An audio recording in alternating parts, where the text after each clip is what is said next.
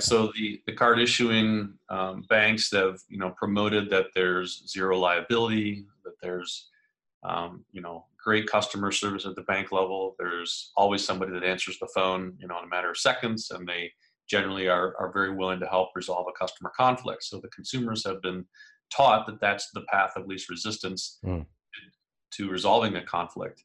And the banks have essentially become the de facto customer service center for merchants because consumers don't want to call a merchant and get pushback on their complaint. Welcome to the Tearsheet Podcast. I'm Zach Miller. We haven't done a whole lot of work on this show regarding chargebacks or the new approaches to authentication.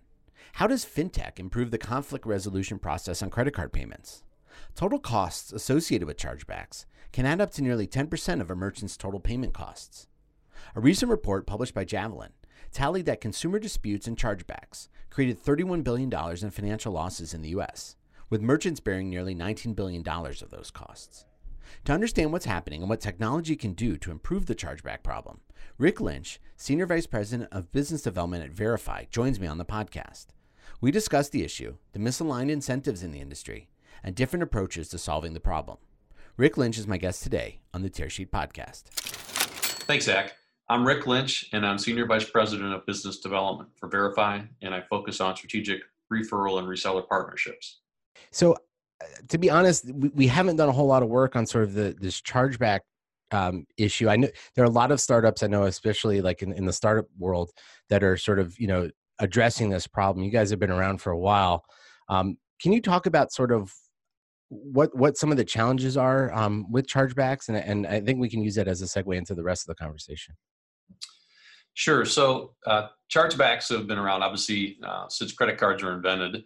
I think the challenge that we're facing currently is as over the last 20 to 30 years, as more and more payment volume has moved to what we call card not present, particularly because of e-commerce, you're seeing majority of transactions occur in a non-face-to-face environment. And so the traditional methods that you would use to authenticate a customer are no longer there. And so the ability or opportunity for fraudsters to commit fraud and ultimately that's going to result in chargebacks, that becomes more possible because of the card not present channel. And that's really what's driving the massive increase in volume on e-commerce chargebacks. So this is primarily addressing this problem is primarily it stems from fraud and not just like from regular use of chargebacks. Like, how big a problem is somebody refuting a charge on their credit card? Sure. So there's certainly what we call friendly fraud as well as criminal fraud, and both are significant problems. In many cases, it could be about a 50-50 split between the criminal fraud and friendly fraud that a merchant experiences. Certainly consumers are more inclined to look to a bank to solve a complaint. They consider that the path of least resistance when they are unhappy with the service they've received. And so rather as than opposed to going back to the merchant. Beg your pardon? As opposed to going back to the merchant to talk about the problem? Correct. Right. Okay. So the card issuing banks have promoted that there's zero liability, that there's great customer service at the bank level. There's always somebody that answers the phone in a matter of seconds, and they generally are very willing to help resolve a customer conflict. So the consumers have been taught that that's the path of least resistance to resolving a conflict. And the banks have essentially become the de facto customer service center for merchants because consumers don't want to call a merchant and get pushback on their complaint. And how big of a problem, can you give us some context around how big of a problem are chargebacks, fraudulent chargebacks? Well, typically chargebacks may represent only, maybe 0.5% or 1% of a merchant's total business, which sounds really small. Mm-hmm. But the related costs associated with chargebacks can be, 5, 7, 10% of their total payment cost. And the chargeback costs typically are going right to the profitability margins and the bottom line. And so the damage that chargebacks do is a little bit outsized in proportion to the amount of total sales volume that they represent. So are there kind of industry accepted models for addressing this? I know, you can describe Verify's model, but are there different approaches to sort of addressing this issue? Because what it sounds like to me is basically misalignment of incentives, right? If I'm going to the bank and the bank is not necessarily incentivized to push back on me, as a merchant might, because they've actually sold goods, um, you know what I'm saying? It's just like as the volume has increased because of this sort of triangle effect. Yeah, I guess to answer your first question, what are kind of the standard approaches to addressing this? Merchants have some choices to make. There are a number of different technologies that can be employed.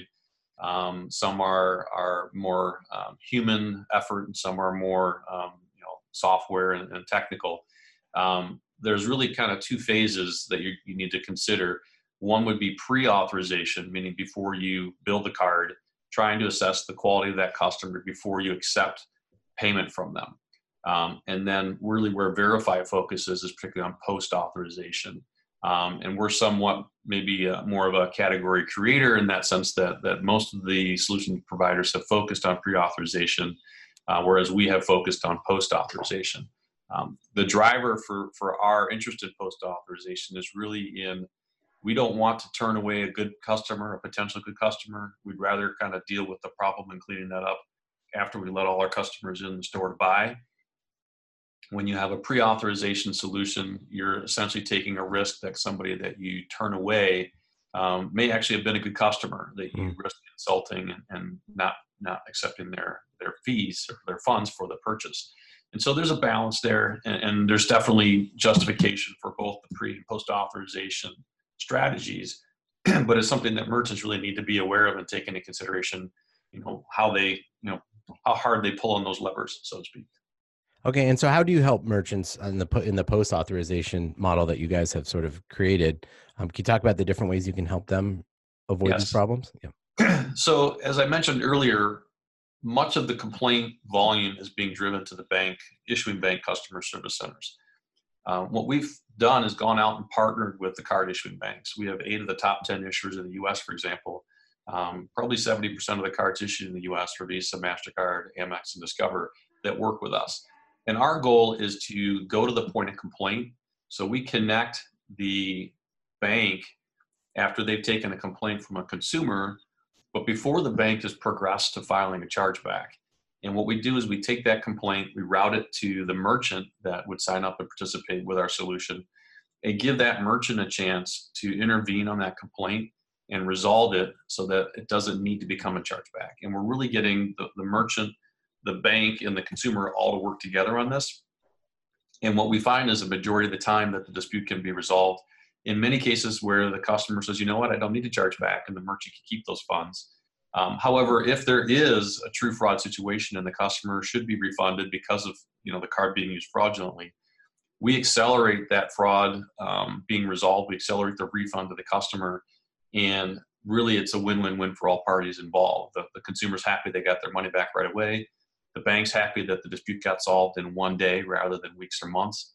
And the merchant's happy that they found out about that dispute instantly in a matter of a few seconds, as opposed to the traditional chargeback process, which can take 2 to 3 weeks. So this is really, I think, a trend that the industry is moving towards, which is this kind of instant dispute resolution. And we're trying to really lead the charge on that. So what is that? What's the form factor of that instant resolution? Is it, does a merchant set certain rules or that are followed based on what they get approached with? How does that interaction between those 3 parties, what does it look like in practice? Sure. So the merchant would identify the transaction that's being challenged. If, for example, the product hasn't been shipped yet, then the merchant could cancel the shipment, refund the customer, and everybody's happy. In other cases, if you're talking about a digital solution, say a downloaded song or a software or service that was provided where there's no physical product shipped, the merchant may be willing to simply resolve the dispute with a refund because there's no product to be lost, and they'd rather resolve the dispute, make the customer happy, and just move forward without the additional penalty of chargeback. In other cases, if the item has been shipped and it's of high value and the merchant wants to dispute that, then they can choose not to refund and fight that dispute, and then ultimately recover the revenue based upon the evidence that they've gathered on that purchase. So there's a couple of different types of outcomes, but it really allows us to triage the dispute and get the best possible outcome. And because we're doing this all post-transaction, we haven't done anything on the front side to prevent good customers from coming through the door and buying the product. Interesting. And so who signs up with Verify? I guess who's your customer? You work with the issuing banks? They're the ones who bring you in? Correct. So Mm-hmm. we have a network, right? On one side of that network would be card issuing banks. Mm-hmm. And then on the other side is going to be the merchants that are looking to resolve disputes. So we have tens of thousands of merchants around the globe that are enrolled with our service, anywhere from, Fortune 100 all the way down to SMB. And it's primarily something that is, a very fast growing category of dispute resolution. So we're literally signing up hundreds of merchants every week, every month. That's amazing. I guess going back to my other question, what is the form factor through which that communication happens? Meaning, is this a fully a technology solution? Is it a hybrid? Are people involved in terms of making these decisions? We provide what we call a web-based portal. So Mm-hmm. a merchant and a bank both can go live on the solution in a matter of a couple of days at most, without an integration. And that requires a little bit more manual interaction with the cases. If the bank or merchant wants to integrate to an API and fully automate the process, they have that option as well. And certainly our larger banks and our large merchants typically choose that route because of the volume. But we have both options available. Right. So that alludes to the next question I had. I guess, what was the target size of merchant that you guys are, like, your sweet spot? Well, we offer the service to merchants of all sizes. Mm-hmm. Certainly, the banks and the merchants that have the most amount of volume of disputes are the ones that are going to benefit the network the most. But again, we work with merchants that have one chargeback a month, and we work with merchants that have 10,000 chargebacks a month. And do merchants see this as a financial solution, or do they see this more as a customer service solution, or both, I guess? I would say it certainly depends upon the merchant. There are certainly merchants that are more worried and concerned about the customer's experience. And so they see this as really a much better experience for the consumer. The chargebacks typically are a break point, right? We've done research that shows that when a customer goes through the chargeback process, it's very tedious, it's frustrating, and it typically means that customer does not shop with or buy from that merchant again. This solution is a much better experience, quick resolution, and there's still potential either for that sale to be saved, or at least for that relationship to be saved, so the customer can buy from that merchant in the future without feeling like there was a break in that relationship. Interesting. And what does the sales cycle or partnership cycle look like with the issuing banks? Like, how long does that take? What are some of the hurdles you guys have to get over to get them on the network? Well, issuing banks probably have reputation for being very kind of long and difficult partners Exactly. to with. But once we deployed a web-based, non-integrated portal option for our issuers, that has greatly accelerated our ability to bring issuing banks up and running quickly. So we have some banks that could be within a few weeks or a few months, which is pretty fast in the bank world to bring a new product online. Because we're delivering immediate benefit without that upfront cost barrier. And I would say typically those banks at some point will migrate from the non-integrated portal to the integrated API when that timing works for their development cycle. But to be able to offer kind of an instant solution and benefit that we can train their staff on in a couple of days, that's become really attractive, and it's accelerated our adoption of the banks. And I would say in a similar manner for merchants. So I also saw you recently unveiled sort of a self-service portal for merchants. Is that what you're describing? Yeah. So, or is that a different product? A number of years ago, when we first launched our what we call a SaaS solution for our dispute product, we saw that the non-integrated option obviously accelerated the sales cycle and the ability to board clients quickly. And so over the last few years, we've worked to take that same approach on additional products. The product we just released in January is our dispute product, which allows customers to fight the chargebacks that they cannot prevent. And so that's available as a browser-based SaaS product with no integration required. Similar to CDRN that I was describing earlier, we can enable that for a merchant to get them up and running in a couple of days. What we're providing is all of our expertise, our knowledge, our templates on how to fight disputes, but we're allowing the merchant to take that and use that expertise in-house rather than having it outsourced to our Verify staff. Interesting. And through this process, are you, this is just maybe a crazy question, but are you profiling the end customer in a way? It would seem to me that you could build profiles of these guys, so eventually you could also offer pre-authorization help as well. Well, there are certainly more and more kind of restrictions on how you utilize customer data. At this time, we are not currently utilizing the customer data in a negative database or something to that effect with that dispute product. It would be something that we would need, probably an opt-in to some degree. So not at this time. Okay, got it. And where do you see this industry headed? Right, you said you're sort of a category builder in the post-authorization space. 5-7 years down the road, like what does sort of this entire ecosystem look like? Yeah, so the big picture, right, of what's going on in the payments industry is, with e-commerce over the last, 20, 25 years, we've seen the ability for purchasing to accelerate to the point where with one click in a matter of a few seconds, you can buy something anywhere in the world, right, and have it delivered to you in a couple of days. Well, that's what I was getting to. In some cases, it's not even a click, right? Like if it's integrated into an app, you just have to perform an action and you're actually not submitting a payment. It just happens in the background. Sure, right. Yeah. And so the purchasing process is, highly accelerated. But what's lagging behind is the dispute process. So the traditional chargeback process, as it was designed back in the 60s or around that time, it can take up to 4, 5, 6 months for a dispute to go through the full cycle to be resolved. And the amount of time and paperwork and effort that the bank and the merchant and the consumer have to go through is just crazy and it's tedious. There's still fax machines involved in many cases, right? So that seems a little out of whack. The purchase process is so evolved and the dispute process is so archaic.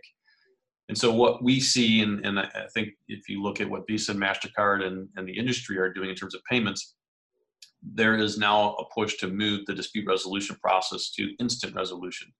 So Verify's Order Insight product, as well as our CDRN service, are really leading that charge in terms of instant resolution of the dispute.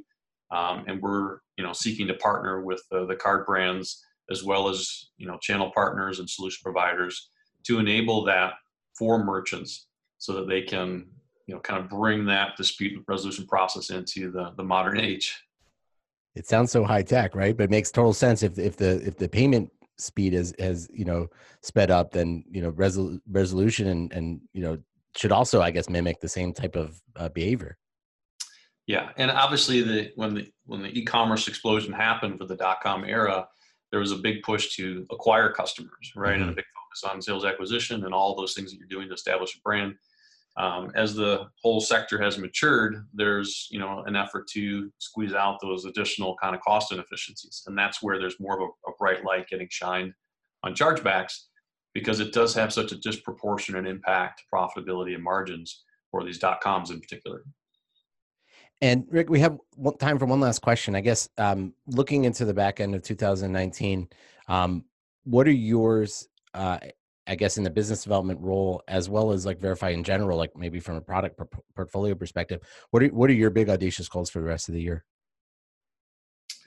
Our goal is really to drive expansion of the network, right? The network that we're building.